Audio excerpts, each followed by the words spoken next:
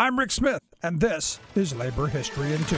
On this day in labor history, the year was 1945. That was the day that 320,000 United Auto Workers went out on strike against General Motors. The strike was part of a wave of work actions that washed over the country after World War II. Workers were growing more and more frustrated that company profits were soaring while workers' wages remained stagnant. During the war, most unions had abided by no strike pledges. But once the war was over, workers wanted their fair share of the growing American economy. In just 1 year, 5 million workers participated in more than 4,500 strikes. The GM strikers demanded a 30% pay increase. Walter Reuther, president of the UAW, also insisted that the company could meet this demand without raising the prices of their vehicles. He asked the company to open their books so workers and the public could see the full details of the company's profits.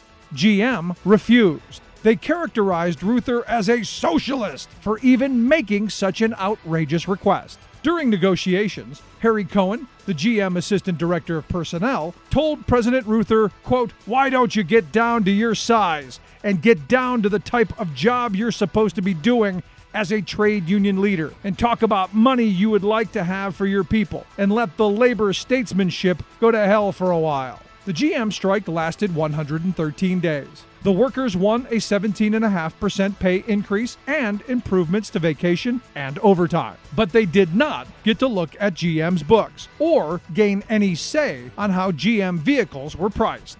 Labor History in 2 brought to you by the Illinois Labor History Society and The Rick Smith Show. For more information, go to laborhistoryin2.com, like us on Facebook, and follow us on the Twitters at Labor History in 2.